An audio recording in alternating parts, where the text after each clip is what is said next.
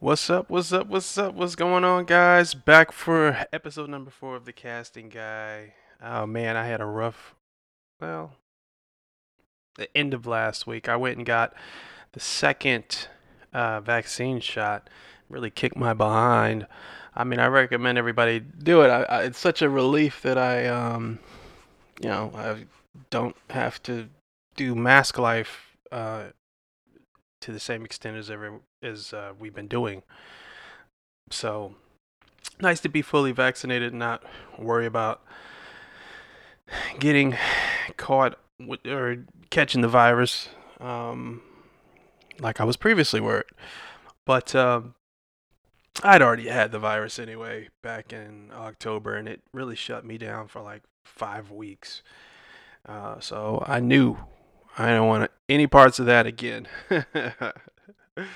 Anyways, getting into it, we're gonna get into more requests. I get questions asked to me on Quora all the time.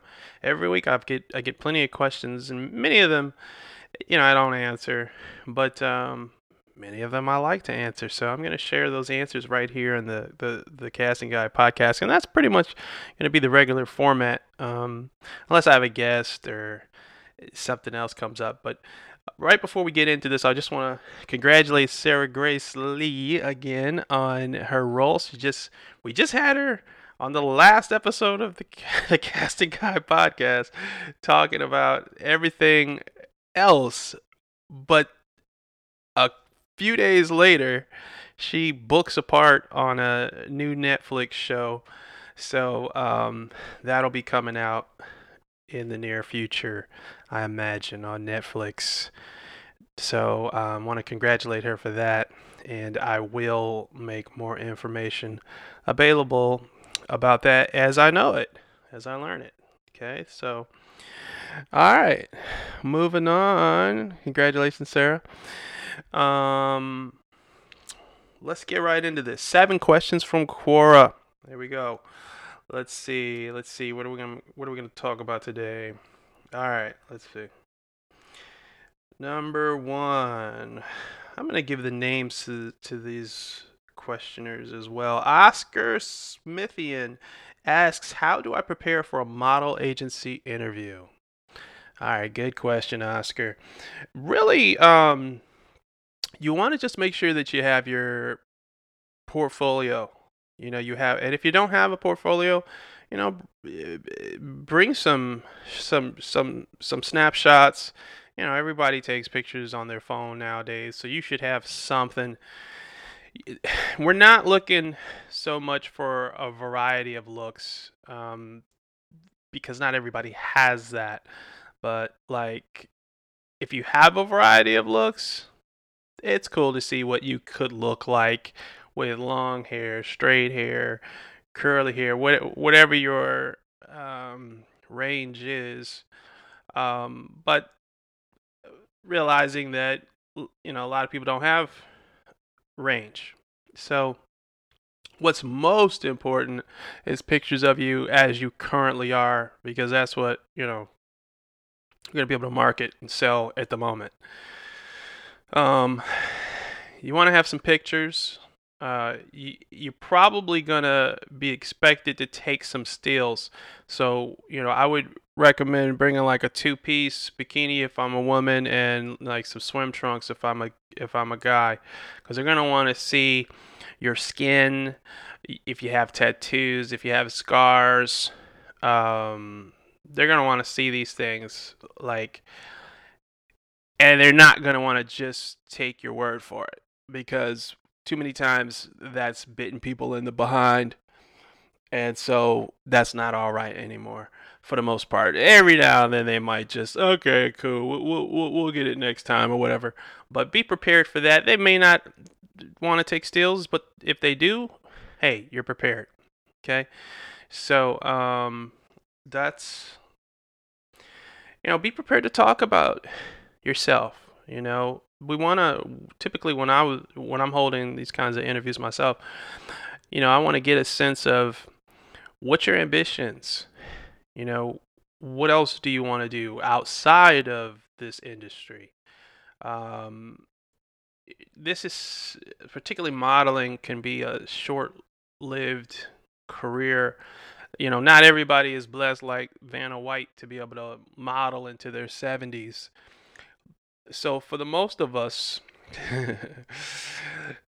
you're gonna have I don't want to say short shelf life, but relative to other careers, it can be a short shelf life.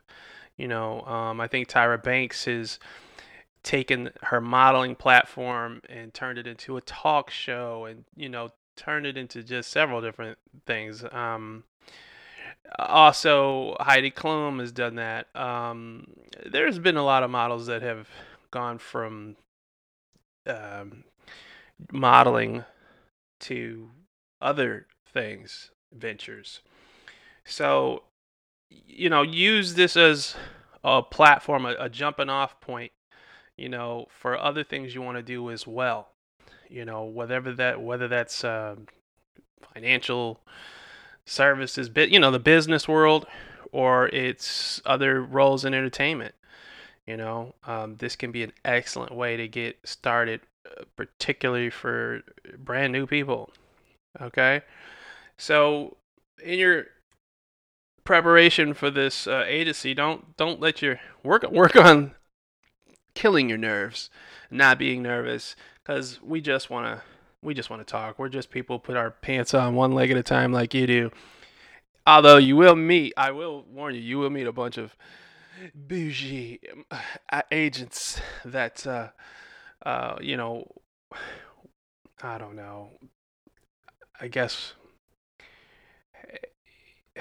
sometimes I will say this, we deal in a people industry, so sometimes even though people are the commodity, they also we work with people so much that we can forget we're in a regular conversation with someone, and sometimes maybe talk with people like without the same sensitivity. So what I mean by this is, like, say you worked a job in fast food, right? You might be working at a Burger King or whatever, right?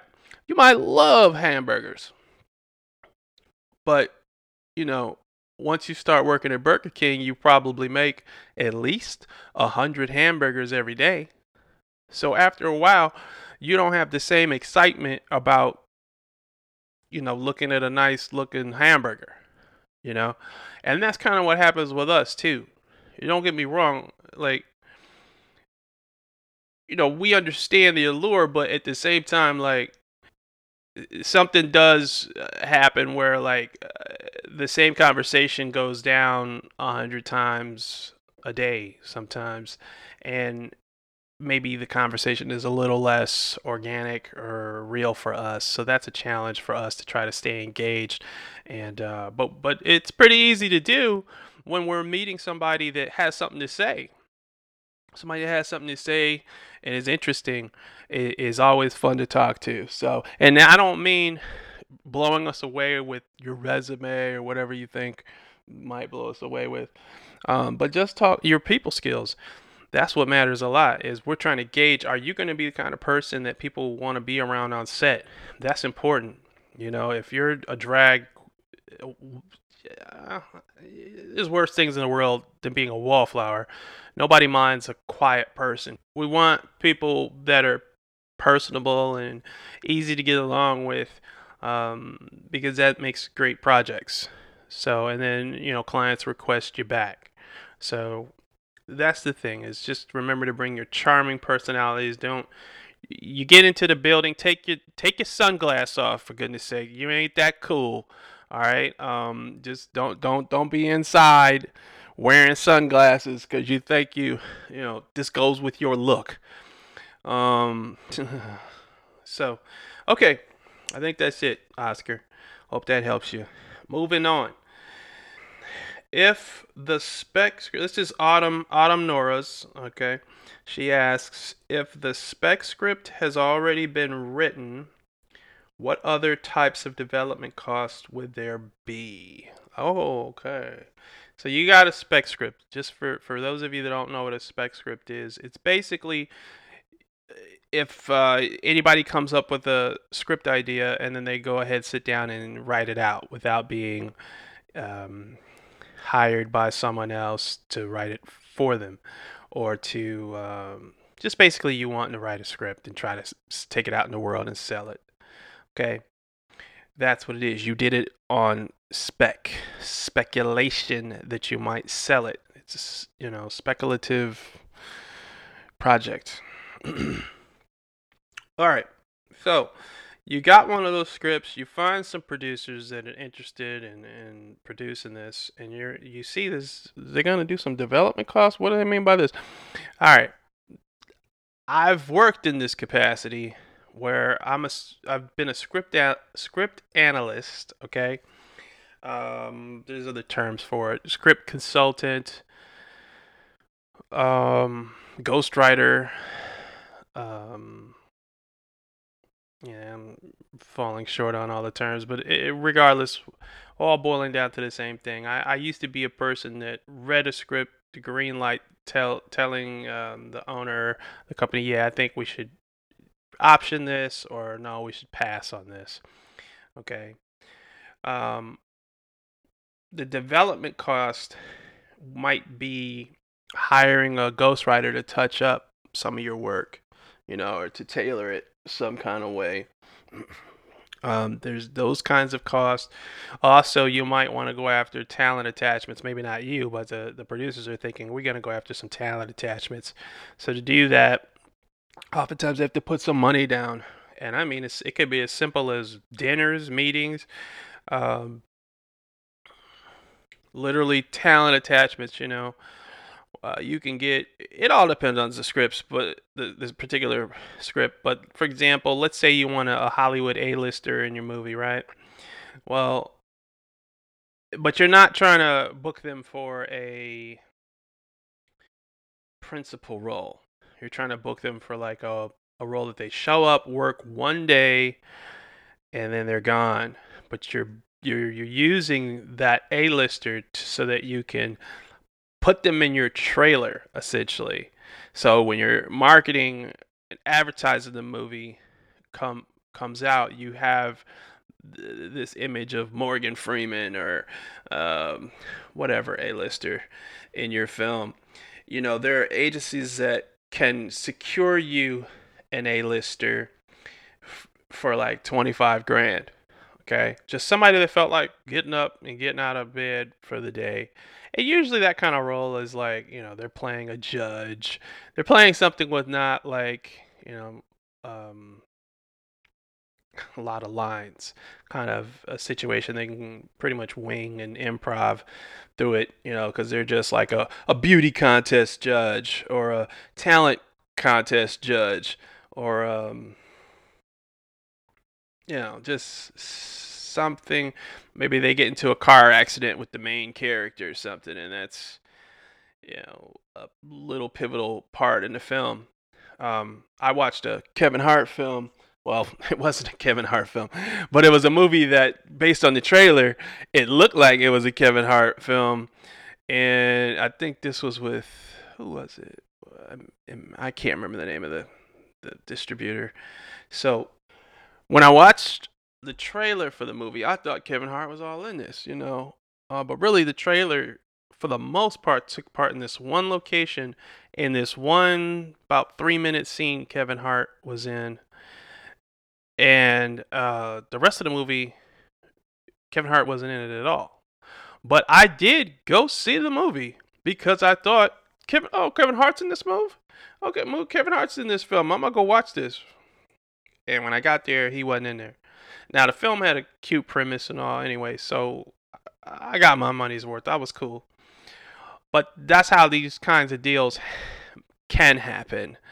Is an agent will, for 25 grand or maybe more in some case, obviously they'll always take more, but you may, for as little as 25 grand, let me put it that way, secure an A-lister, Hollywood A-lister, to be in your film for a very bit part.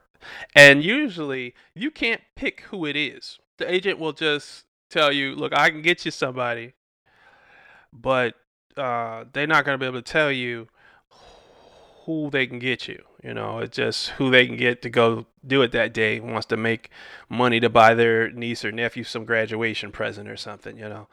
When you get to that kind of level, you can make 25 grand and all every day, all types of ways. It's just a function of what do you feel like doing today. So, um, yeah, it's that's typically uh, development costs. There might be those are the big ones, but kind of smoozing along the way to get things moving, agents working, casting directors might they might be able to hire a casting director to help them start securing other principal talent in the film, and that stuff is important for the producer because a lot of times investors don't want to get involved in a project without talent already on board, which is a very annoying catch 22 because if you have the money, the actors are there. So it annoys me when I get into these meetings with investors. Well, do you have any talent attached? You know, no. But if I have $5-10 million, I can go get talent attached. That's not the issue. But they want you to have the talent attached before you can get the money. And to me, that's one of the stupidest things because if you have the money, you got 100 actors willing to sign on to work in your movie. You know what I mean?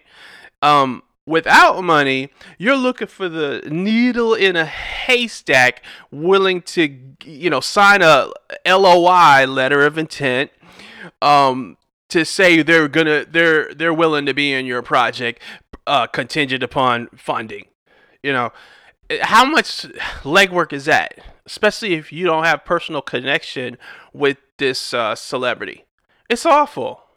So you end up paying off like their management or their homeboy to give you like an audience with them on a conference call or maybe you're not gonna get a live meeting. It's not happening. I've been pretty close to that kind of stuff. Actually, I have had that, but situation was much different, and I actually didn't pay for that anyway.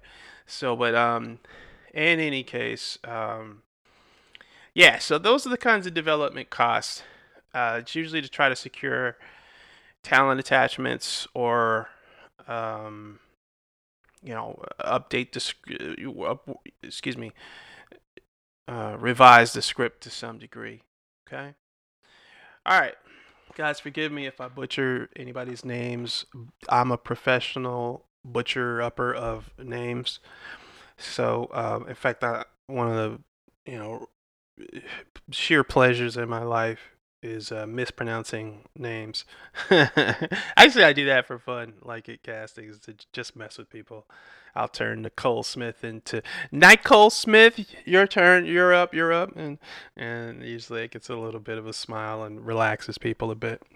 Okay, so let's see. Michael Okiki, I believe. What career can one get with a degree in drama/theater if they aren't able to make a living as an actor, even if they are talented and hardworking? All right, let me repeat that. What career can one get with a degree in drama/theater if they aren't able to make a living as an actor, even if they are talented and hardworking? Okay, great question, Michael. Because there are many people that are talented and hardworking actors that don't get cast in anything and don't become super famous. That's normal. Okay, that's actually the norm, unfortunately, in Hollywood business. So, all right, I would say a great career would be financial services, financial planning. Okay, not only helping people with life insurance/retirement savings. Now I know what you're thinking. You're thinking, man, that don't sound like anything I'm remotely interested in. Okay, Um, but I think if you actually check it out, you actually would be interested in it because, like, everybody, I don't care what anybody says, everybody in this world hopes to retire. Nobody wants to work forever, every day of their life, for the rest of their life. Okay? So, just on the basis of you in your own ability to retire, I think the information in and of itself is invaluable. Okay, it helps you to make plans for a successful retirement. You know, and I'm gonna tell you, I think that failing to plan is planning to fail. I didn't invent that. I heard that somewhere and it stuck with me. Because it's true. So if you don't plan for retirement, you may you're you're you may fail at setting yourself up for retirement. So many people like think that like they can just start this 401k through their job and like throw the lock and key away and work for this company for 20 years and they don't check on their retirement till it's too late. They check on it in the 11th hour. Like, oh, let's see how much money I got because I think maybe I'll retire early, And they look in there and they realize, oh man, my money took a hit during this recession, another hit in that recession. Everything I gained in this period was wiped out in that period. Man, what's my money been doing all this time? You know? So, like, being fiscally responsible, there's only one person that's going to take care of you like you want, and that's you. Nobody else. I mean, your parents might, if they are still living when you retire, they would probably want to, but you can't count on that. So, uh, you really you owe it to your own self to be engaged in what's going on with your retirement. Don't wait count on Social Security. Nobody's making a living off of that.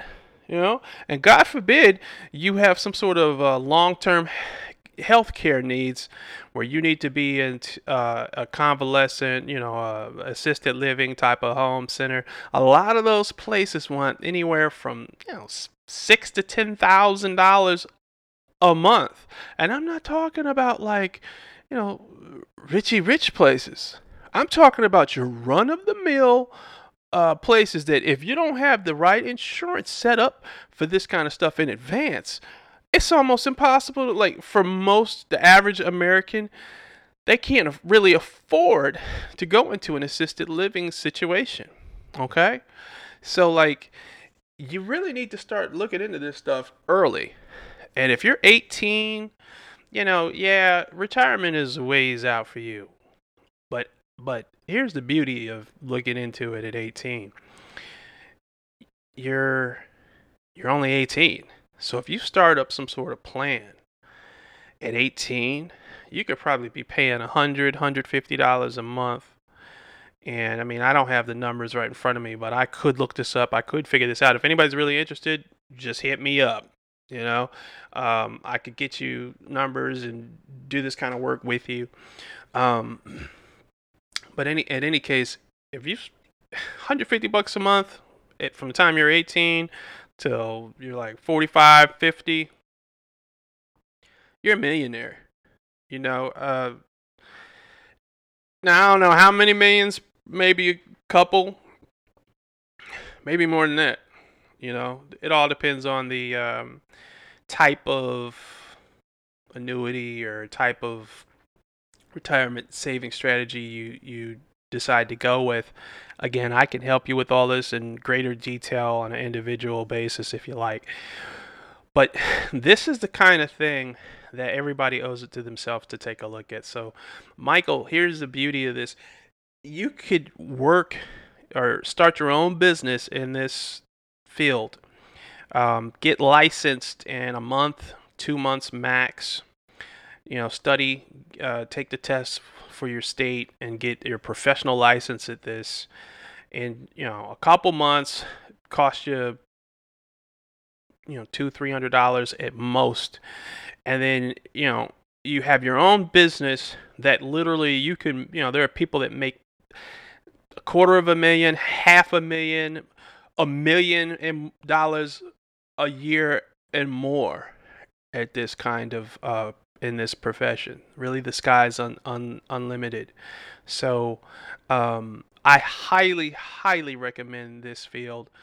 You have complete autonomy in terms of, well, look, put it this way, you don't have to work 40, 50, 60 hours a week. You can put 5 to 10 hours a week into this, because when you sit down and you talk with clients and you figure out how you can help them, those conversations are worth anywhere from $2,000 to $10,000 each for you. And I'm talking about like the average person dealing with the security officer, dealing with the janitor. I'm not saying that you're looking for the 1%ers to set up your retirement strategy with you, like you might be if you worked for a firm like Morgan Stanley or Goldman Sachs or something like that. They're looking for people that come into it with $2 million in assets and whatnot. I'm not even saying you work for a firm like that. I'm saying you work for a firm that is just catering to middle America, and you can easily create six-figure wealth for yourself, six-figure income in a year or less, okay, by getting into this type of financial services. So great question. Yes, I hope that helps. Okay, and you can actually use your acting skills in that. You get comfortable with the delivery and improvising, and man, I'm telling you, I think it's a perfect career if you ask my opinion. Okay, number 4, Kevin Hom, excuse me. Does Dwayne Johnson have to audition for roles to take part in? Kevin, I doubt it very much so. If Dwayne Johnson is available to do your movie or whatever, if it's decided that he's the right type, chances are they're just giving Dwayne the role. He does a lot of producing now too. One of the producers on Ballers, which I know is over. But the point is that he doesn't mind being in the driver's seat of his own vehicles for fame and money and success. So he's probably taking less and less pitches from outsiders, unless you're like a big studio film or something. I mean, obviously, he it's always nice to have ideas brought to you instead of you having to think up your own ideas. That'll keep you working. If you just work on stuff that you think of all the time, you might not work too much. So, to answer your question most specifically, does Dwayne Johnson have to audition for roles? No. And if someone demands that he auditions, he just might say, well, I don't need the part that bad, because the thing about it is he's got multiple offers all the time, So it's not a money thing for him. He's got what? Couple TV shows, Ballers. He had the show, what was the Titan show or something like that, where they're like doing those challenges, competing for this, competing like I don't know what they're doing, some sort of like obstacle course competition. I never watched it, but I saw the trailer for it. So, nah, he's not in a position where he has to audition for anything. All right, moving on. M. Fahad. Let's see. Who has a more successful acting career? Tom Hanks or Harrison Ford? Man, that's a tough question. I don't know. I'd say I love Tom Hanks. I'm more of a Tom Hanks fan.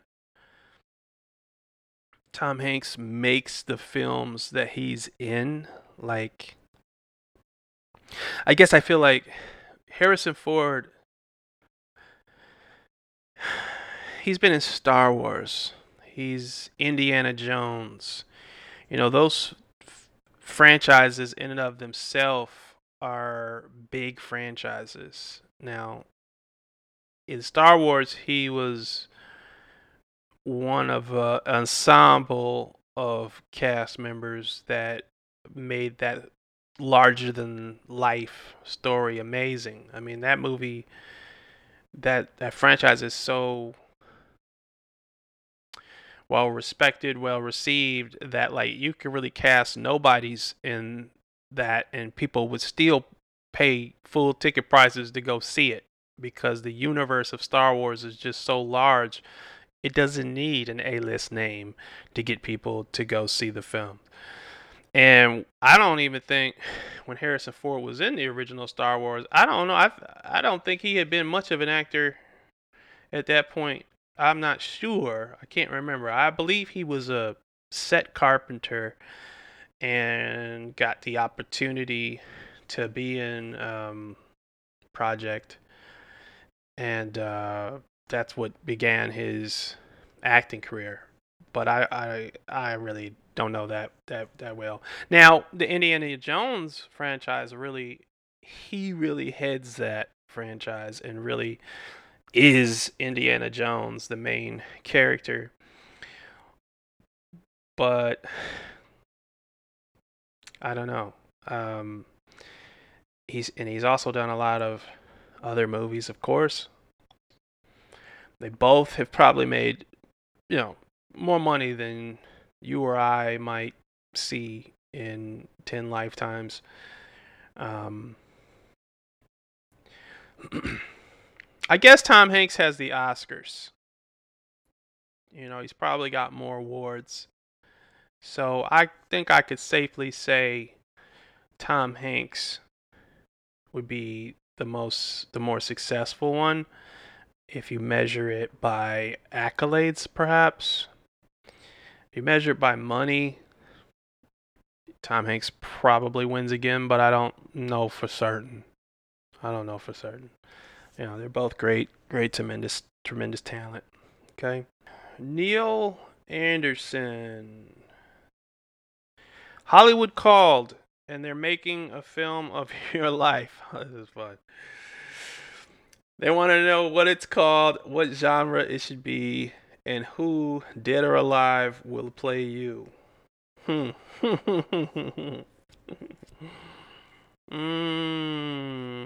If Hollywood called me to make a film about my life, I would say the two people they should, maybe three people.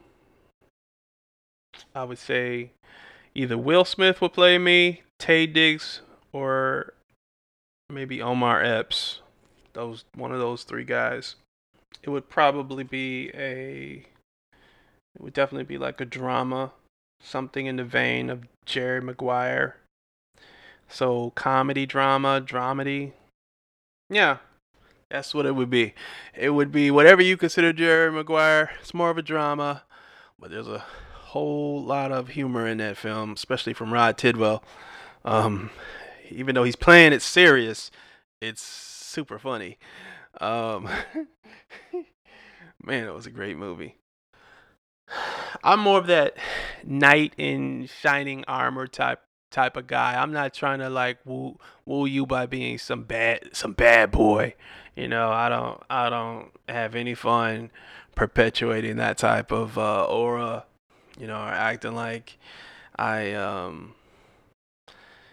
even though I'm from Detroit, I don't have any gratification or anything from feeling like I'm from the streets. I don't even try to put that on. You know what I mean? I'm trying to elevate my image. So, uh, moving on.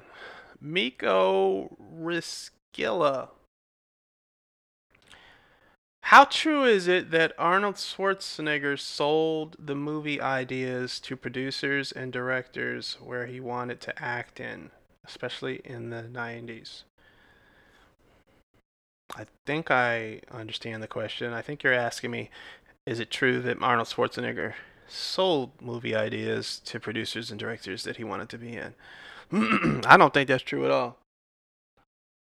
Um, I Schwarzenegger was such an anomaly. Being an Olympic athlete, big guy like he is. He's basically the predecessor to Dwayne Johnson. You know, and he just such a kind of, I don't want to say freak of nature, but he was, you know the guy's really been a success in at least three different arenas. First of all, I've heard that he's so smart that like he'd be a millionaire in anything he does. Okay, and I believe it because number one, Olympic bodybuilding. Um, why am I saying Olympics? Was he in the Olympics? I'm imagining he was in the Olympics. I guess so. But yeah, I mean, he was a bodybuilding pro, put it that way, and one of the best to do it ever. Okay, so he rises to the top in that. He becomes an A-list superstar actor in the Predator movies, the Terminator movie, um, Total Recall. I mean, he's got so many movies. It's and funny thing is, I think his first big film Terminator was Terminator. James Cameron, and I could be wrong. Maybe it wasn't his first big film. Fact checkers, feel free to fact check me. Um, but he, I don't think he speaks a line in the Terminator. But in any case, the Terminator wouldn't have been the Terminator without Schwarzenegger. I mean, just listen to his name, Schwarzenegger. Like he is the only Schwarzenegger probably ever. It's kind of like this whole like I don't know Kardashian, like I don't know. I don't. Let me not get derailed with them. But yeah, Schwarzenegger. I don't think that's true. I don't. First of all, I don't think he had to sell himself on too much stuff. I think that people just saw him and just thought he was just so freakish. If he could act, that would be even one more thing. Um, yeah, I'm trying to think. Were those Conan movies? I think those Conan movies were before the Terminator. So maybe Terminator wasn't his first big film, but maybe that was his first major Hollywood production. Because the Conan movies, I felt like they were like B films or something, if there is such a thing. I could be wrong. Any case, all right. I think that's seven questions. I'm gonna do a bonus question because there's a couple people that asked me something. Let me see who. One of my favorite people in the whole wide world, Miss Princess Renita Flores, asked me a question. What did she ask? How? I wanna get to see. How do I become a movie director at Disney? Well, okay. I was answering that question on Quora, and um, basically Disney they have obviously a huge animation uh, portfolio projects that they put out. So you're doing a lot of voiceover work, which is a lot of fun, in my opinion, and kind of less headache because you don't have to worry about the shots. You don't have to worry about lighting. A lot of things you don't have to worry about when you're directing voiceover performances. Um, but they do have movies too. In fact, they've got a movie coming out with Dwayne Johnson. What is that movie coming out? I can't remember the name, but he kind of looks like Indiana Jones a little bit. Ironically, talking about these people. Um, and then Disney Channel has a lot of shows that that use live talent. It's live action filmed, that kind of stuff too. So if you want to become a movie director at Disney, Renita, I think you really have to. do other projects first. They don't really take first time people from what I can see. And maybe not exclusively, I could be wrong here and there, but for the most part, what I notice is a lot of the people that direct those projects were working on other films beforehand. Now let me say something about Princess Renita. I think she hasn't told me how quite, how old she is yet. I'm hoping she'll tell me how old she is. But Renita's very curious about the world she lives in and everything around her. So she's asked me a lot of very interesting questions over the last 3 to 6 months, I'd say. And um, so I always look forward to answering her questions.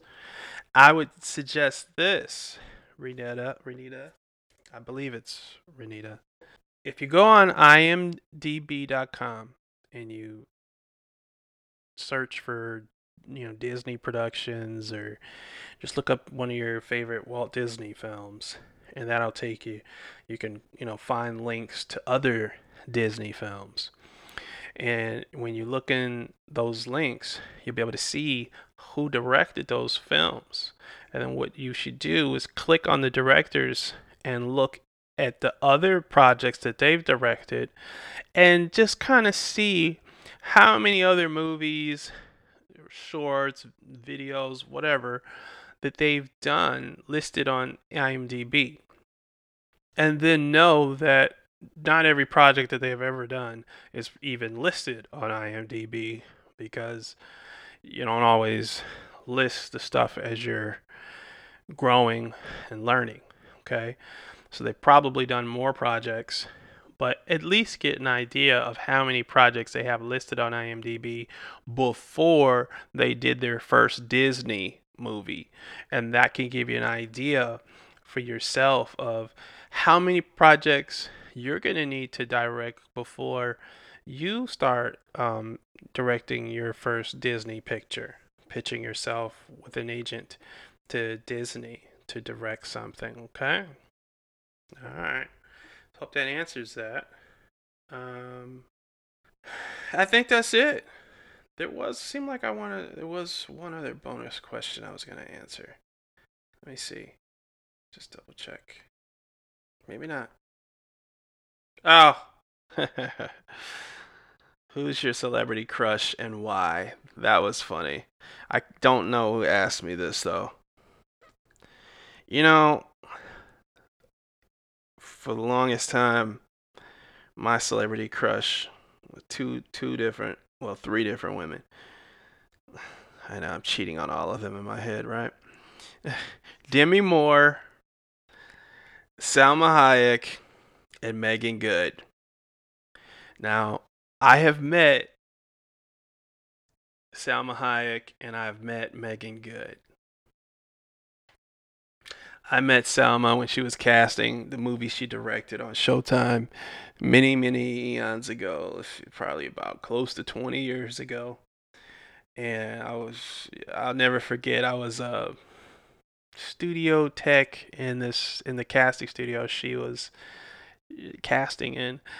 And me and my boy, we knew she was, we didn't know where she was, but we had written this script, and we had in our imaginations imagined her as one of the characters.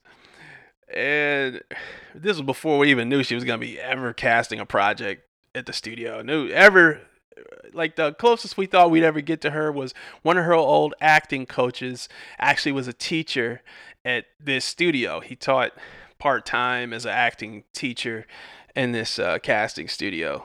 So we're on assignment in the very back of the studio, like just like folding up 50 folding chairs or something. We're never thinking we're gonna get the opportunity to see Selma. And like we kind of like imagine what would we do if we get to see her, because this was the largest casting studio in New York, and it was like, I don't know, 8 to 10 studios there, so it was quite sizable. But she comes out of the her stage to go to the bathroom. Nature called, and we happen to be stuck back there by the freight elevator, between the freight elevator and the bathrooms, doing these folding chairs. And she came out, and my buddy is Dominican, so he had the gall to speak to her in Spanish, you know? And so she immediately starts talking to us. She's talking to him. He introduces me to her. She shakes my hand, and my buddy's like later on after we're not with her, he's like, man, why I'm talking to her in Spanish, but she shakes your hand. He was jealous about that. I said, man, I'm never washing this hand again, bruh. And so yeah, we ended up like, yo, it was sweet. She was at the studio for like 10 days casting her movie, and we ended up like talking to her a couple times, and like we gave her our script that we wrote, and like we were so like proud that like we even did that. And of course it didn't get any further than that. And in fact, if you got some people around the studio furious that we like were able to cash in on an opportunity like that. So, you know, we had to lay low a little bit after that. But yeah, that was quite a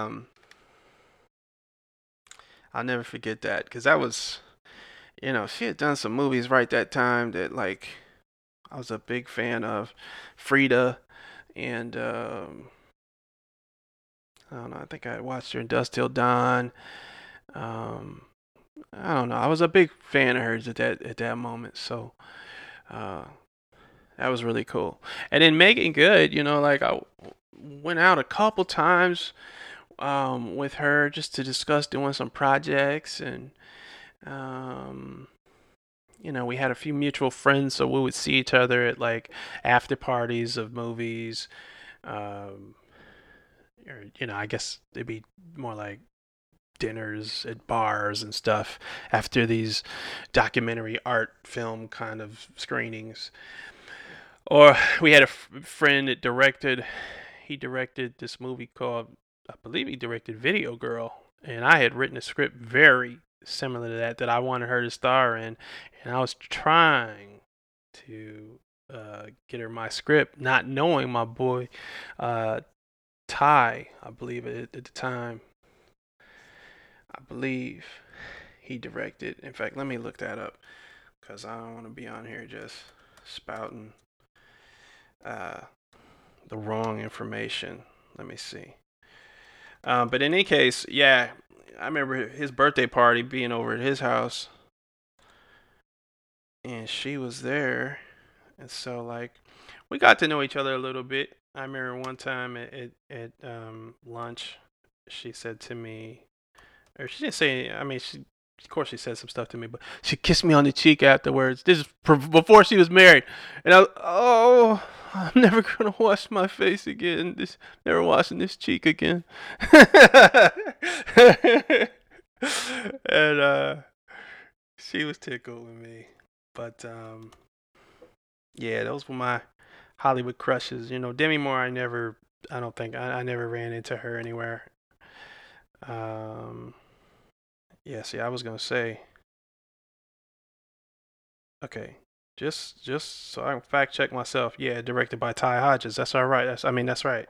Cause see, I never even went to see the movie because I was jelly. I was like, man, why y'all leave me out of this? Ty, you should have used my script. Yeah, I knew quite a few people in that movie, and yeah. In any case, Sulan, man, I'm sitting here looking at the trailer again. I haven't watched this in years. I mean, I ain't never even watched the movie, but I'm gonna check this out, Video Girl, and just see, reminisce. But in any case, okay, guys, that's it for podcast number 4, episode number 4 of the Casting Guy. Guys, ladies, feel free. Check out acxlifestyle.com for your women's fashion. I'm trying to update more and more new inventory every week, every day if I can, but I don't get it up there every day. Um, yep, acxmodels.com. I'm looking for models right now, especially in the Detroit area, um, and the LA area. I'll be back in LA next month for a little while, so got to arrange some shoots while I'm out there. And then other than that, everybody, I'll talk to you soon on the next episode. Take care. Peace and love to you guys, okay? We out.